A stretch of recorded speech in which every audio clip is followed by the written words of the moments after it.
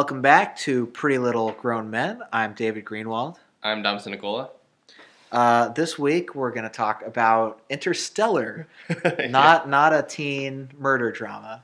Although we just checked, and like always, Janelle is on the top of the heap on Dancing with the Stars. She is killing it. Yeah. She got a perfect score last week, so I think they're down to maybe the last 5 or 6, with Tommy Chong bringing up the rear.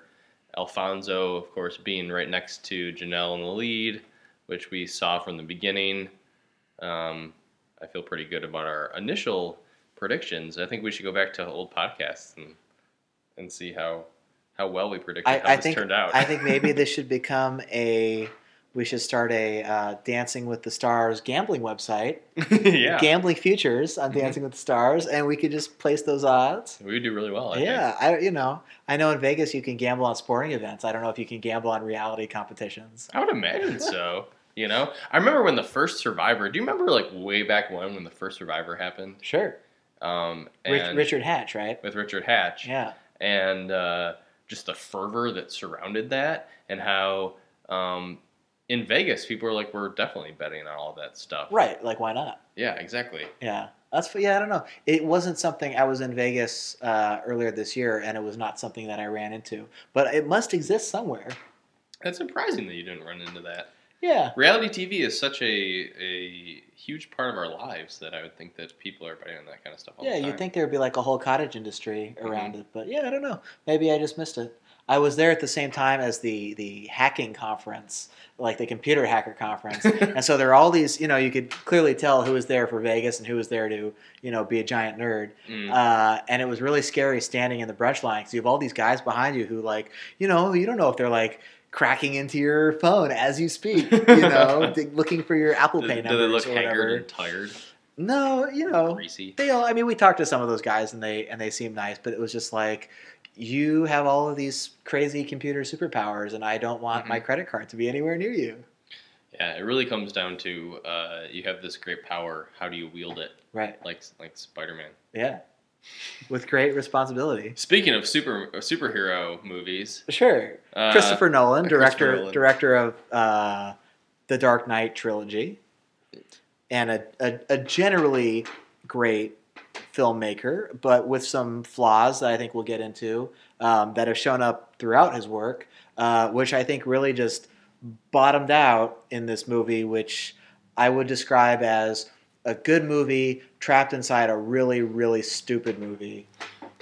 Right. And I think that, as we were talking about earlier before the podcast, we've already talked for like 3 podcasts worth of material about this movie. So we're going to try and zip right through this and not give you a 2.5 hour Christopher Nolan podcast. Well, so this is a movie that has been in the making for quite a long time. I think close to maybe a decade, where Christopher Nolan's brother, Jonathan Nolan, originally wrote the script for Steven Spielberg. And the original script was quite different from what the movie turned out to be, with a much more streamlined narrative. And once Christopher Nolan got his hands on it and decided to make the movie, like anything that he makes, it became this like big sprawling epic with tons of plot threads, an infinite amount of thematic touch points, and a ceaselessly frustrating amount of plot holes. Right. And I think, we've seen in the last few days a lot of people saying, well, here's why the science is bad, or here's why this couldn't have happened, blah, blah, blah. And I think people should be talking about that in terms of the characters and the plot of the movie, rather than criticizing like, well, maybe this planet was too close to a black hole. I mean, it's a sci-fi movie. It's about being imaginative and showing you something you've never seen before. And so the idea that the ocean planet would be dark if the movie was more realistic, it's like, well, who's going to go see that movie? No one's going to go see, pitch black ocean world, the 20-minute section of this movie, and all you see is like a Matthew McConaughey with his flashlight, just like, where are you, and you hear the ocean roaring behind him. All right, it's a duck. All right. Dude, I actually think that's like what's so fun.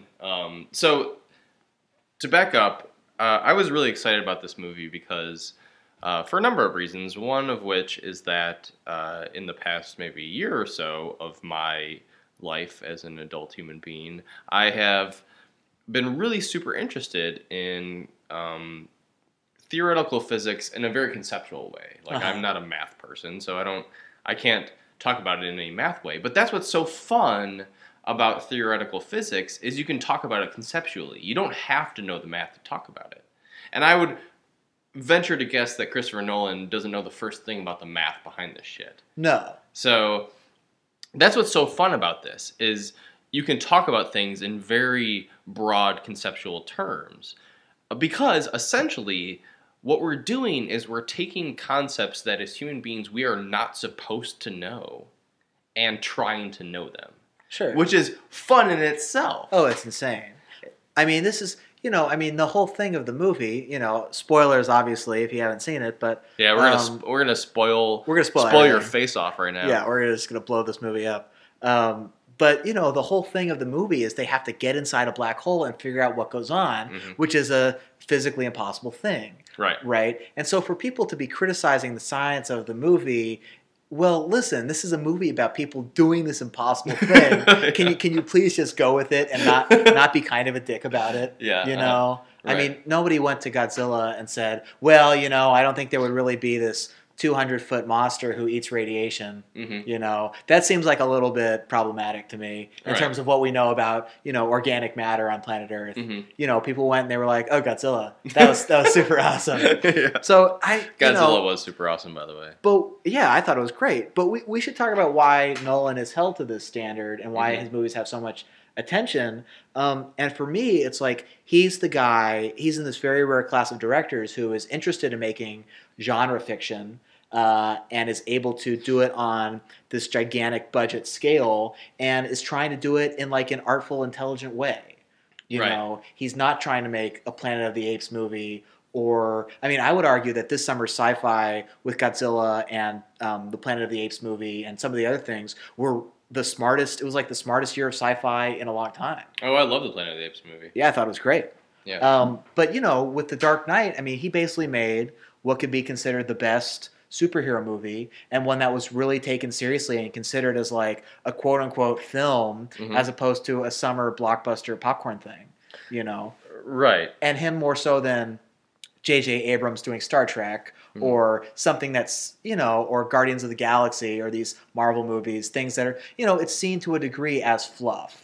Right. And the Marvel movies are roundly criticized by most people as being, well, it blew up another city and there were fights and blah, blah, blah. And, to me, that sort of underrates what's one of the things that movie making allows us to do, which is be creative and show you these things that you've never seen and, not just be dramas about, sad white people getting divorced or whatever. Right. And, and that's why, like, I've tried, and I just saw Interstellar yesterday, so I'm still kind of like thinking about it a lot. But in relativistic terms, you saw it like 7 years ago. Right. I saw it 30 years ago. Yeah. Under the laws of if we're sticking to the scientific. I drove home really fast. Right. So I'm really. I don't want to say I disliked it because there's a lot about it that I really loved from an audience perspective, from someone who goes to movies for a lot of reasons, and I think that I love all movies really, and not every movie you've ever seen, but all kinds of right. all kinds of movies. It's like if someone ever asks you like, well, what kind of music do you like, and you say, well, I like all types of music except for country and classical, and it's like, well, then you really don't like all types of music. Like I genuinely like all types of movies. And my favorite movies span the gamut from popcorn movies to like artsy, slow, nonsensical, non-linear stuff. But So there's a lot about this movie that is really, really impressive, and really at the core of movie making is really makes me ecstatic about Christopher Nolan's ability to make movies on this scale. Right. And I could name a number. Like, I think that even the climax of this movie, which a lot of people thought was really stupid, and I don't even know if you thought it was kind of stupid. I thought it was really stupid. Okay. I think you like this. Loved you it. like this movie more than I did. I think. Probably, yeah. Because so the end of the movie, and here's a super spoiler alert, but the end of the movie is essentially, and this is also bridging from the fact that I've been reading a lot about stuff like this, and so to see this visualized in a blockbuster Hollywood movie, These ideas about physics. these ideas about the fifth dimension, Yeah. like attempting to be visualized in a $100 million movie, Right. I was like, fuck yes, this is fucking awesome. Because to have a director with his scope try so hard to create a visual space where you have these like aliens, which are essentially just like advanced human beings. Maybe. That's a McConaughey epiphany that comes out of nowhere, which is one of my real gripes with the movie. Is all these characters are suddenly, both Cooper and his daughter Murph, both of these moments where they're like, oh, of course it's this thing that I have to know in order for the plot to progress, Right. and it doesn't really come out of any reason for it to be, except out of like fate or coincidence or convenience. Yeah. And the movie has a bunch of stretches like that, which just really bothered me because it's just sloppy writing. Well, that's the thing is like, so okay. Well, let's get back to the fifth dimension change. Well, yeah. So I'm talking about this as sort of more like a set piece. Sure. So whenever I think about big set pieces, I think about a movie or movies like the Fast and Furious movies, which are essentially just mediums in which to convey complicated, ridiculous action set pieces. Right. Or I think about especially Peter Jackson movies, which he's gotten to the point where it's almost like he's not even making movies; he's making visual, like he's just making spectacle as a narrative piece. And I think one movie that I think that was overlooked, that I think is a really great movie, is the Tintin movie, because it is Peter Jackson's action set pieces taken to like this incredible extreme. That whole movie is just one fucking awesome set piece after another. Yeah, it's a I love that Tintin movie. I love those comics, and I read them as a kid, and I really wanted to see that movie, and haven't gotten around to it yet. So I need to do that. Oh, it's crazy! I totally recommend it. It's so much fun. Yeah. But so you have this like set piece at the end of this movie, which is postulated as these higher beings constructing a third dimensional space within the fifth dimension in order to be comprehended by a third dimensional being. Right.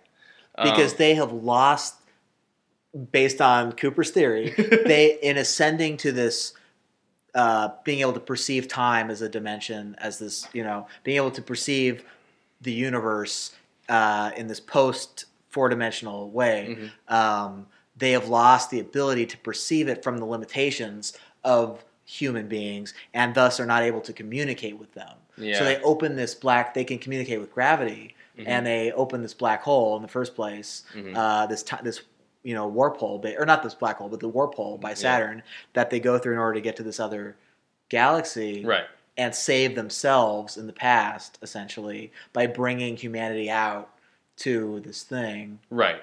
Now, and see, so taking that last set piece in itself, it's a very compelling piece of cinema to see like the whole idea, and then they of course like. And well, I disagree, because to me it's like you're showing me this very interesting floating visualization of the daughter's bedroom. It's like this is it. This is the fifth dimension. I mean, what bothered me about it was... I guess. What bothered me about it was like, it's the same ending as 2000. It's like clear homage to 2001, right? You go through the warp tunnel and you end up in this room. Well, even just it's not a shot for shot recreation, but it is very much like the visual motif, like centering in on his helmet and just watching his face Right. as like in the fringes you see these like weird things happening, Right. which is very well done, because the crazy thing about all of this is that it's so hard to visualize something that essentially can't be visualized. Well, right. So they're trying to come up. I mean, and this was And an that's what issue- Kubrick did so well. Sure, and I think the thing that's appealing about 2001 is that the ending is abstract, and you are able to sort of take from it what you will, including like the Star Child at the end, which you could view as like the evolution of humanity, which Nolan gets at in a very like obvious, direct way here. And so Nolan's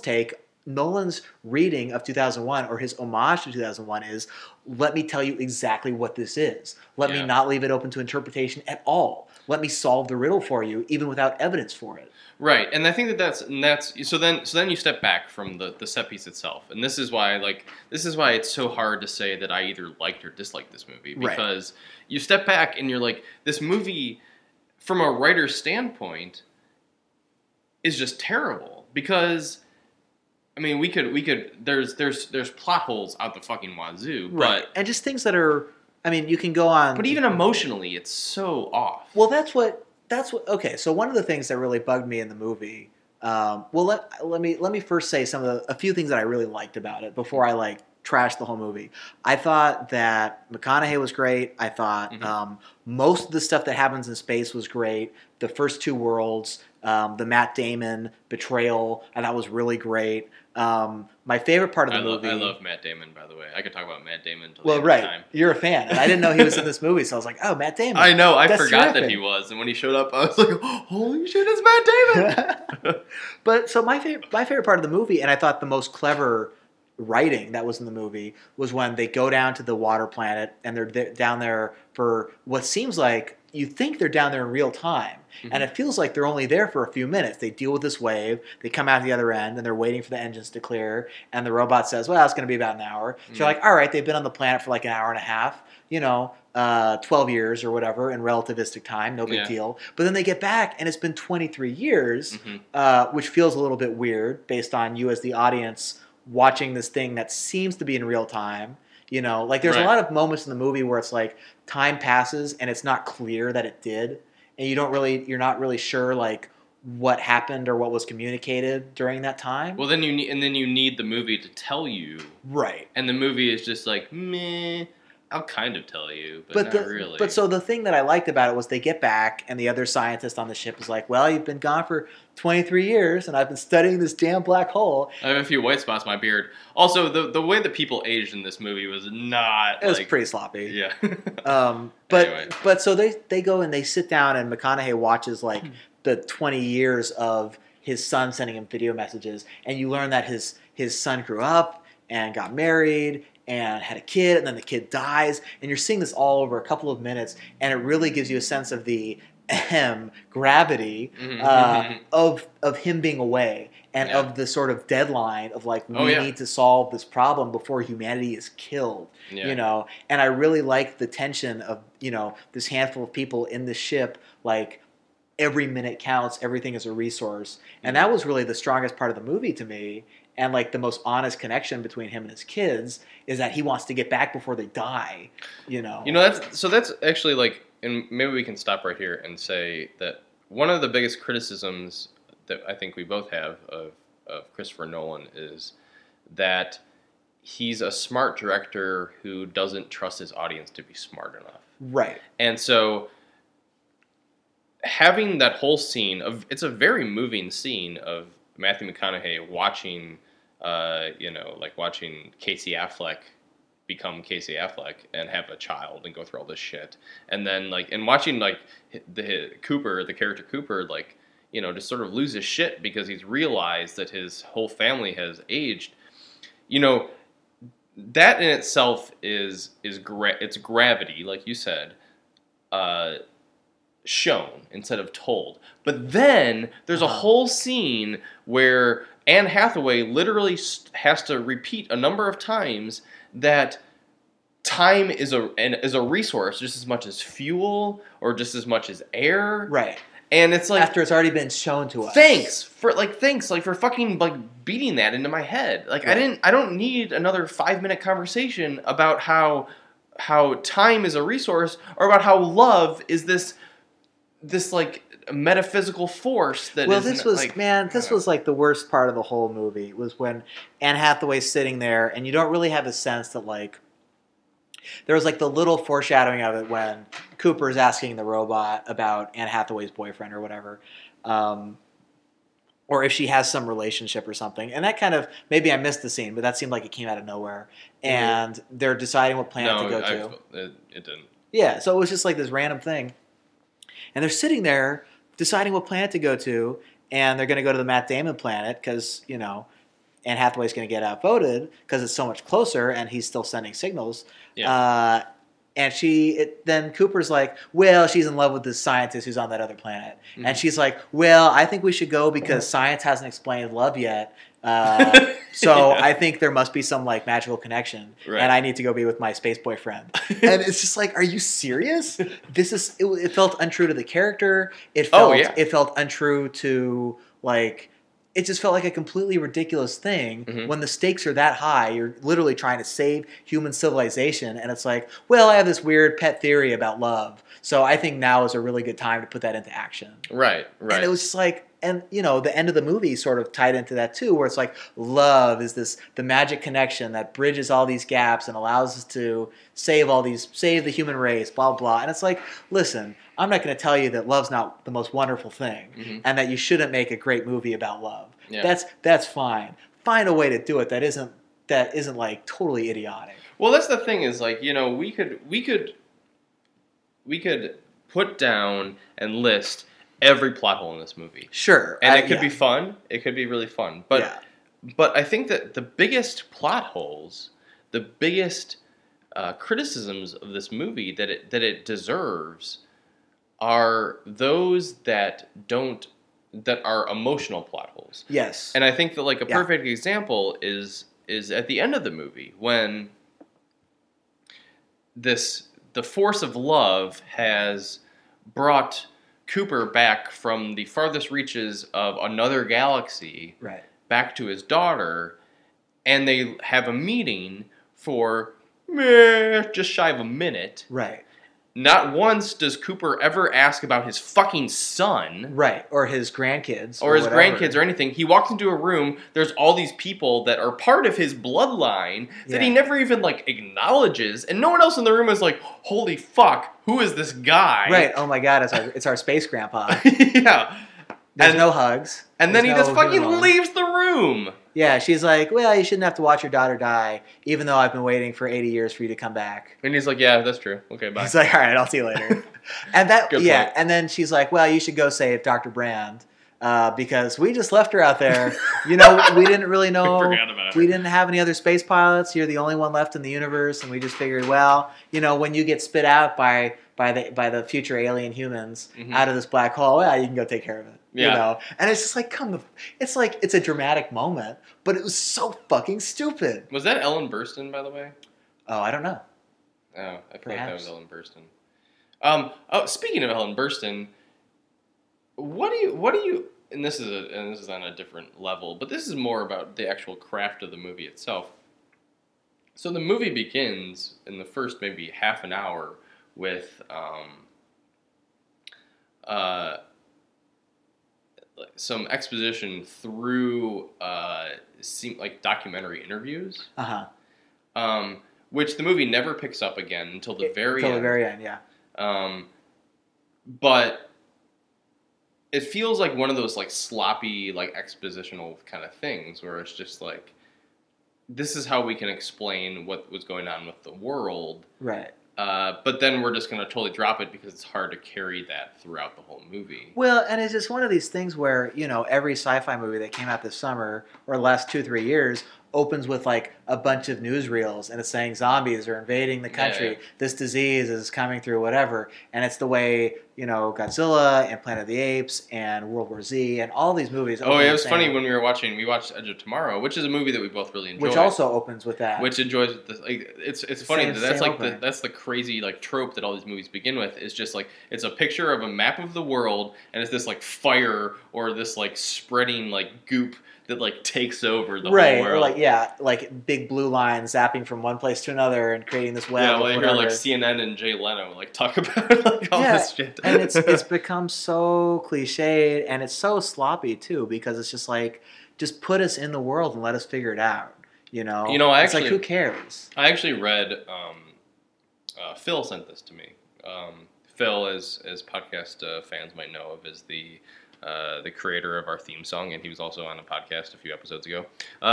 He sent me an article that was an interview with William Gibson, a noted science fiction author, and what he was talking about was that what's really interesting about science fiction is that when you write a novel, there's this sort of construct in a human's brain where you sit down and you open up a book and you have to sort of become familiar with the narrative and with the style of writing with the author in order to become sort of immersed Sure. in the book.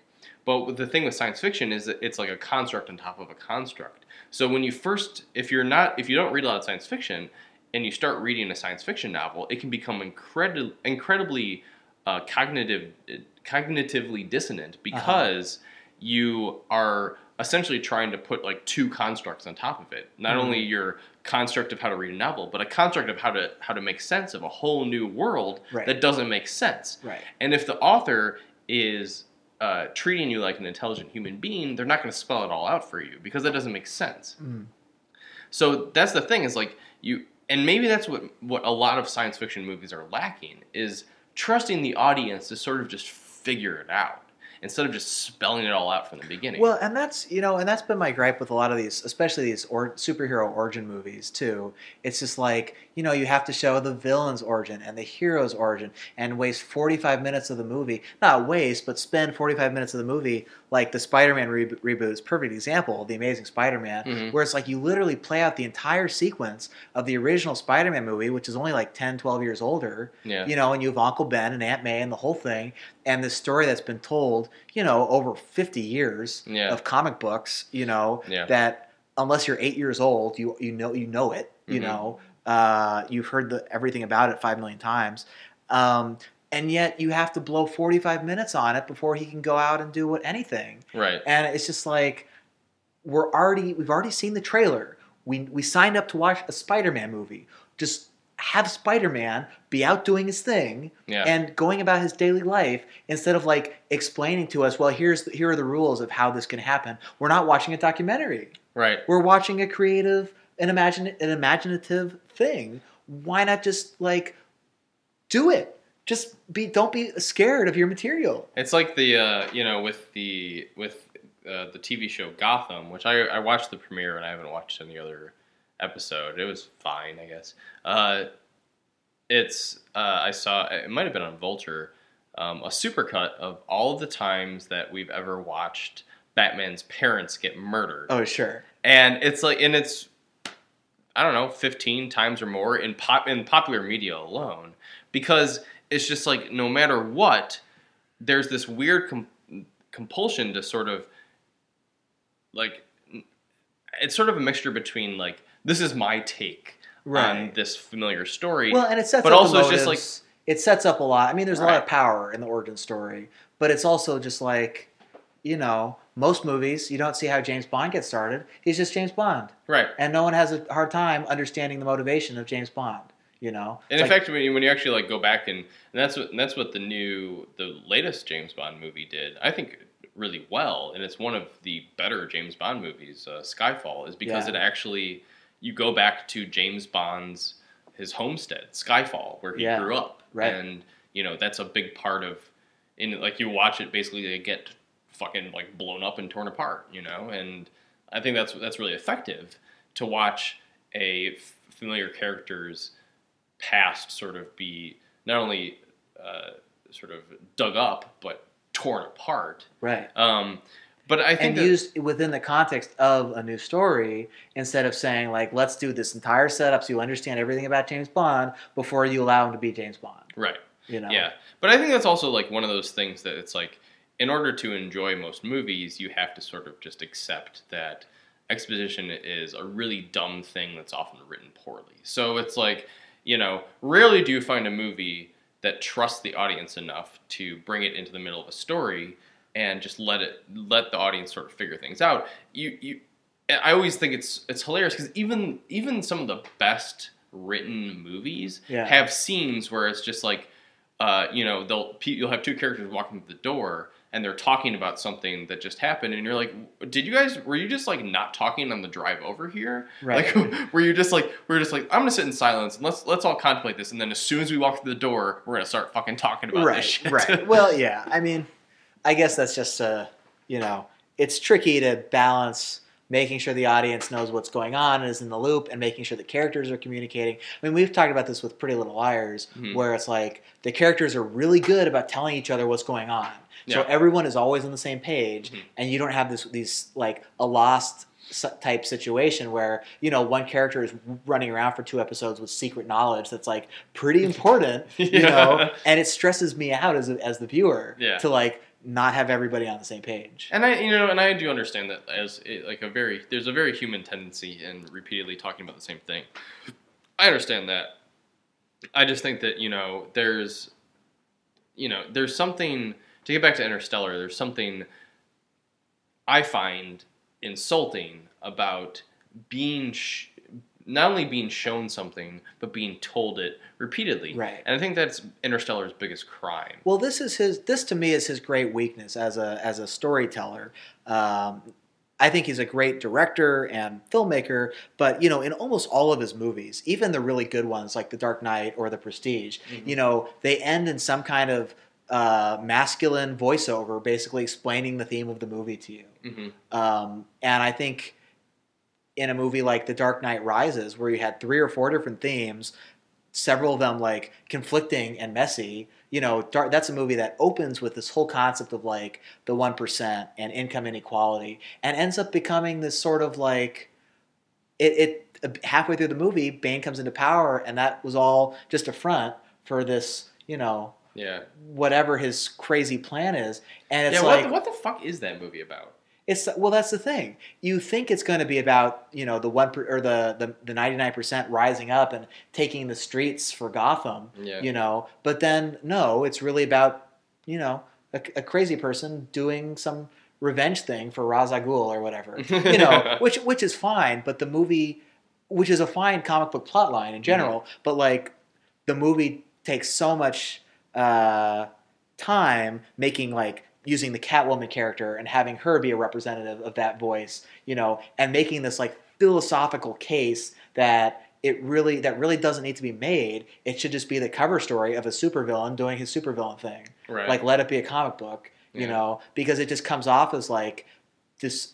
The movie's trying to have an idea, a political idea, and then abandons it, and it's like you should have just not tried to have that idea because you did such a shitty job. Right. Yeah. I think that it's the one thing that we talked about last night after I saw the movie that makes a lot more sense, that actually like sort of sums up a lot, is what you said about lies and betrayal. Right. That was like a big trope of Interstellar, I felt. Each of the characters really lies about something. Right. Yeah, and how the main liars in this movie are Michael Caine's character, the original Dr. Brand, who is lying about Plan A. His plan to save the human race. Yeah. Because he thinks he knows better than everybody else. Yeah, and so he was lying about that, and so his lie fails because it eventually relies on Murph to save the human race. The next liar is Matt Damon's character, Dr. Mann, who and it feels kind of ridiculous saying the character's name now, like Right. thinking his name is fucking Dr. Man. Anyway, who lies to save himself, and gets like blown up and blasted into space. Right. And then the last liar is Matthew McConaughey, who No. Anne Hathaway lies about her scientist boyfriend. She withholds. Because she wants to go to the third planet. Oh, that's right. So she lies. So she's a liar. She's a fourth liar. And she lies about love. She lies about love, and her success is actually up for debate because she eventually does get to that planet, yeah. but she finds that he's dead Right. when she gets there. And then the last liar is Matthew McConaughey, who lies to Anne Hathaway, and as they're trying to escape the black hole, and he lies and basically like jettisons himself into the black hole. So this was so that sends a mixed message to me too, because Anne Hathaway and McConaughey both lie for the love of another person. Right. You know, McConaughey for his kids and Hathaway for her boyfriend. And so by having McConaughey's lie be vindicated and Anne Hathaway's not, the movie is basically, what is it implying to us? It's saying loving your kids is cool, loving your boyfriend is some selfish bullshit. Well, that's so like what we were talking about last night is that there's the moment in the movie that I think speaks the most truth and is possibly the best written part of the movie is this conversation between Matt Damon and Matthew McConaughey before Matt Damon goes all like super evil like scientist guy on Cooper, and he's talking about how the lie that Dr. Brand talked about was necessary because human beings have not yet evolved past being able to exercise empathy towards people that they don't know. The species as a whole. Yeah, so you can't be empathetic towards the human race. You can only be empathetic towards a certain amount of people in your life that you know. And so in order for us to save the human race as a general group of people, you have to be able to think that you will be able to return, that you'll be able to like save specific people. And that is essentially what the movie is saying. Because the people who lied and succeeded are those who did it for reasons to save specific people. Right. Or did it for reasons due to the love of specific people. Right.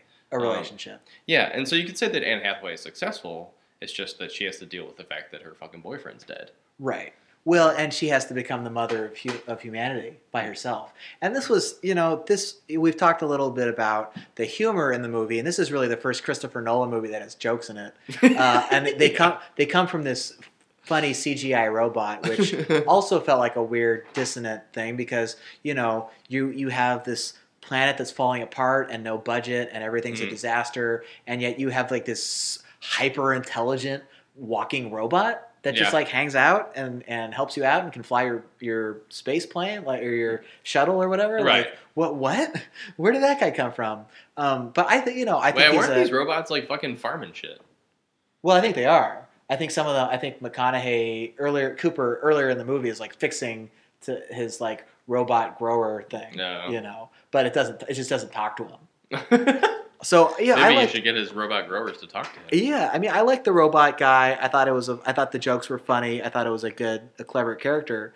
But then that brings up this sort of idea of like having a 90% truth level, which is a joke between Anne Hathaway and Cooper when there's maybe like some romantic tension, and she's like, nah. So that's like kind of a nice moment. But then at the end of the movie, he uses it when he's going to bail on her on the shuttle, and they haven't discussed it, and the audience doesn't know what's happening because we've had no sense of like that he would need to go in the black hole for some reason. Yeah, he doesn't really need to. Well, we don't think he needs to, or we don't even know. We don't even know that he would be able to. Well, we're left to speculate as to why he would do that. Right. And it works out for him, of course. Right. But it bothered me so much that he was like, okay, I'm peacing out. She's like, what? And he's like, yep, 90% honesty. Holler at you later. And it's like, I mean, it's sort of forgiven by the fact that he goes and saves the human race, but at the same time, you're the last two people alive in this distant galaxy. You have a responsibility to get out to this third planet and restart humanity. And you're just like, well, I'm just not going to do that. Yeah. I'm just going to leave you all alone by yourself to start to with all the responsibility of your species. It's such a dick move. Literally YOLO. Right. Yeah, no, it's true because it's like, I mean, I always think now it's like, what if I was Anne Hathaway, I'd be like, what the fuck? I want to go in the fucking black hole. Right.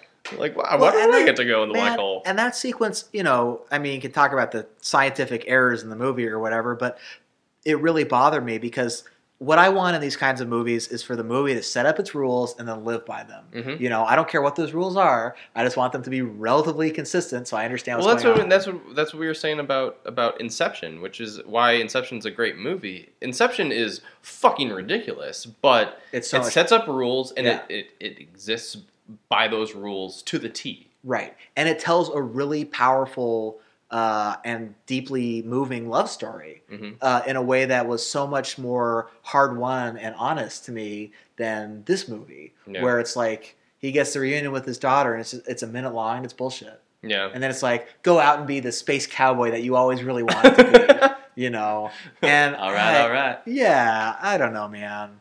But there's the scene where, like, okay, so the scientist has been researching the black hole for 23 years, and he's like, well, you could probably zip in there if you're going the right velocity. Mm-hmm. But, McConaughey's sitting there in his spaceship getting pulled in by the gravity, and there's no, like, way for him to meter his speed. Mm-hmm. He's just like, well, I'm just going to hope this works. And it's just like, come on, man. Yeah. You just explained how this wasn't going to work. Mm-hmm. Like, it's so infuriating.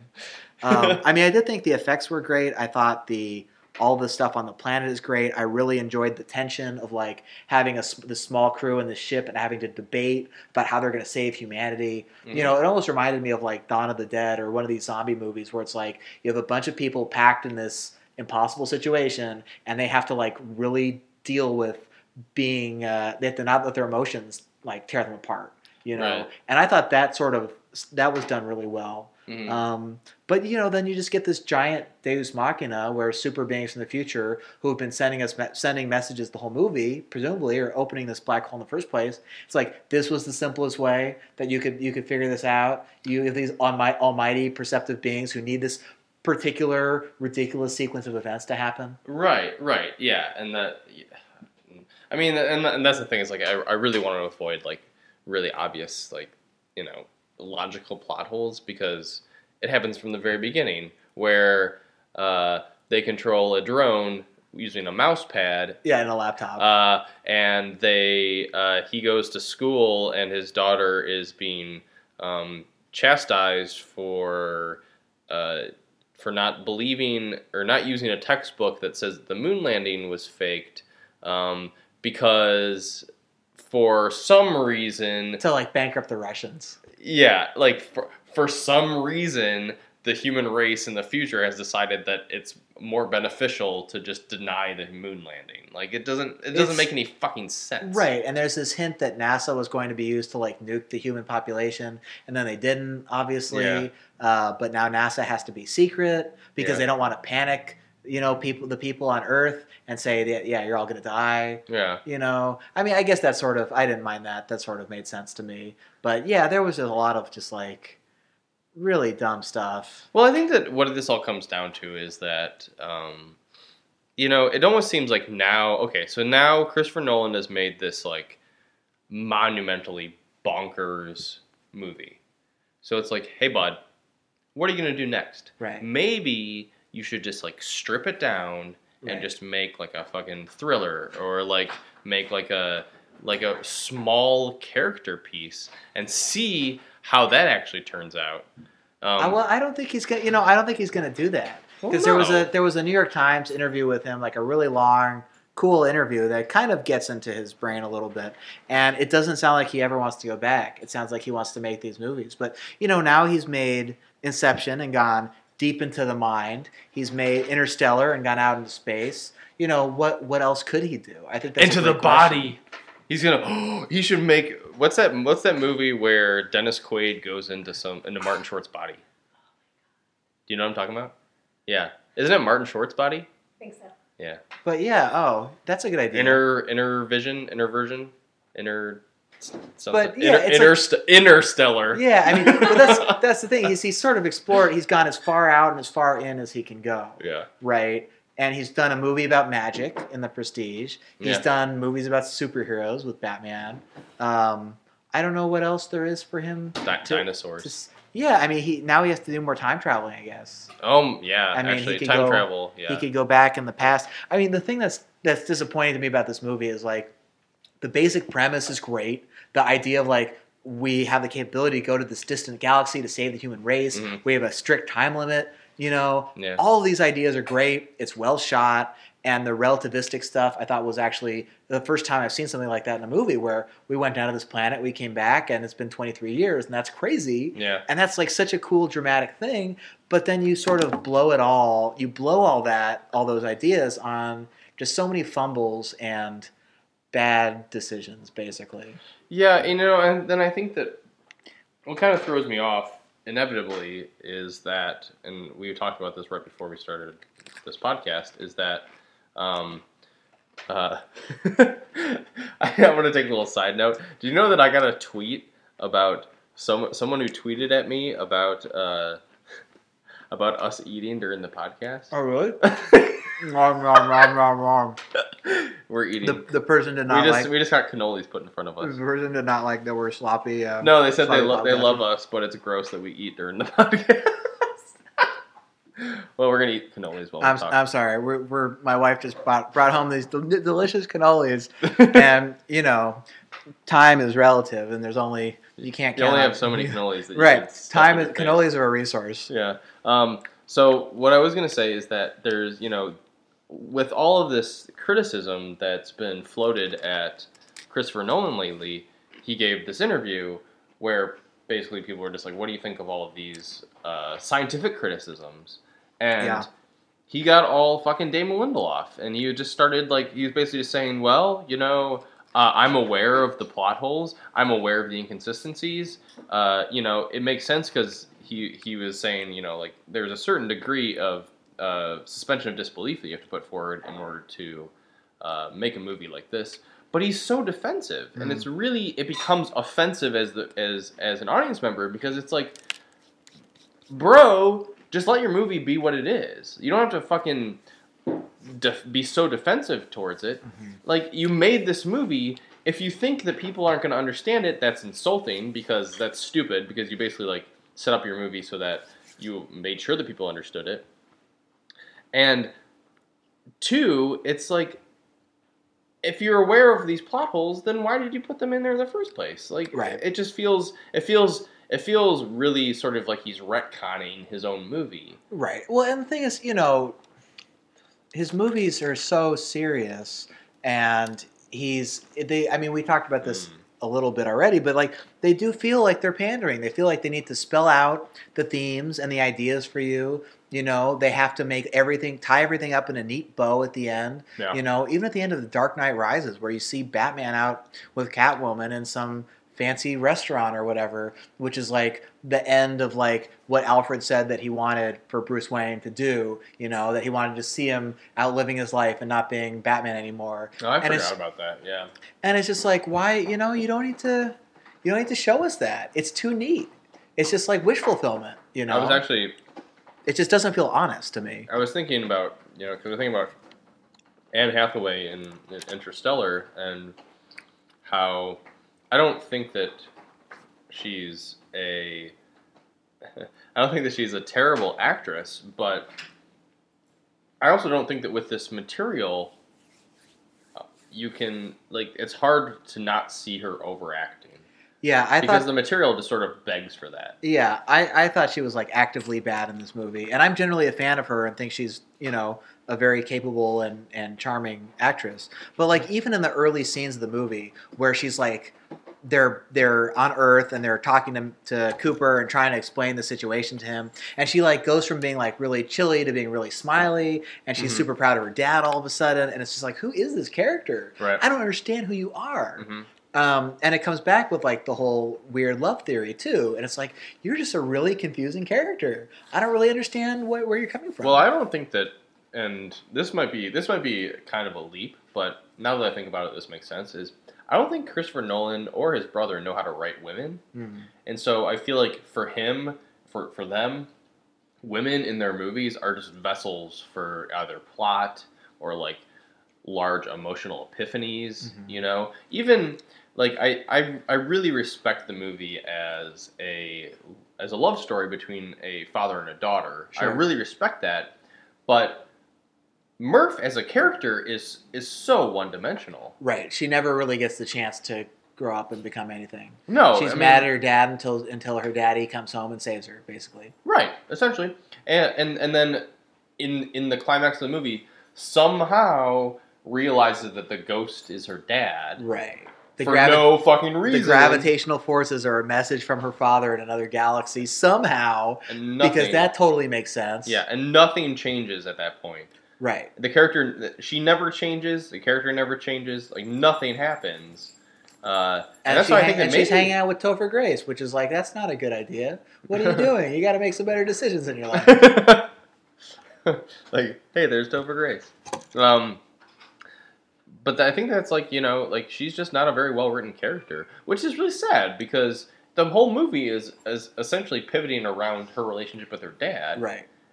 And she's just a really bad character. I love Jessica Chastain as an actor, and so it's really disappointing to see her do relatively well in a role that is so underwritten that she is just like this like. I felt that it was almost hard to watch her because it was like watching someone who wasn't fucking even emoting at all. Right. You know? Right. Yeah, I mean, I guess the flaw in this movie is that Nolan thinks he's making an awards season caliber science fiction movie, but he's dumbing it down to make it, or is incapable of not making it, this sort of. He thinks he's making a movie that's better than, say, Star Trek Into Darkness, like a prestige movie. But in reality, why did you pick Star Trek Into Darkness? Oh, I was just thinking about it. But in reality, is making a movie that is just as dumb, if not more dumb. And I think, you know, it's just like I wish he was actually making the art movie or the serious Oscar movie that he probably thinks he's making.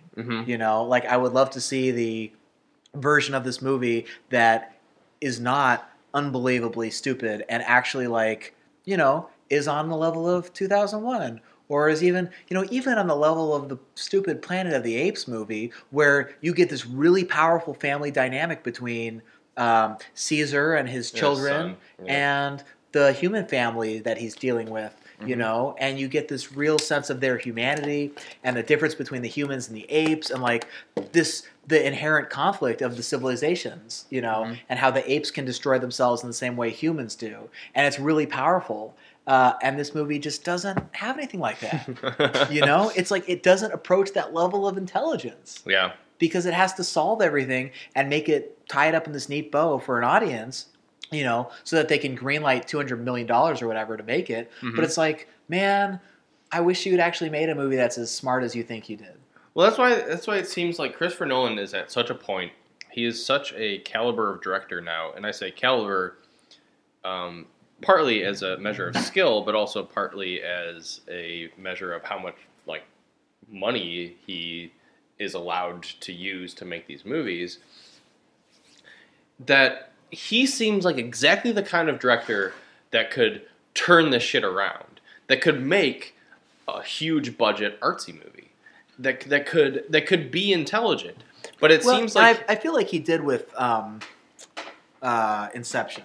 Like I felt like Inception had a couple of minor issues. Like there's the set piece at the end where it's basically GoldenEye. You have people going on skis, and my issue with Inception was like it's dreams. You could imagine anything, and yet you imagine this like very sort of bland reality in which to set your dream situations up. But I thought like the plot and the characters and the love story and all that was like really sharply done, and I thought it was really one of the better sci-fi movies of the last few years, which is why I was so disappointed by this movie just being such a giant mess. Mm-hmm. It really lost a lot of the humanity and the depth of that movie.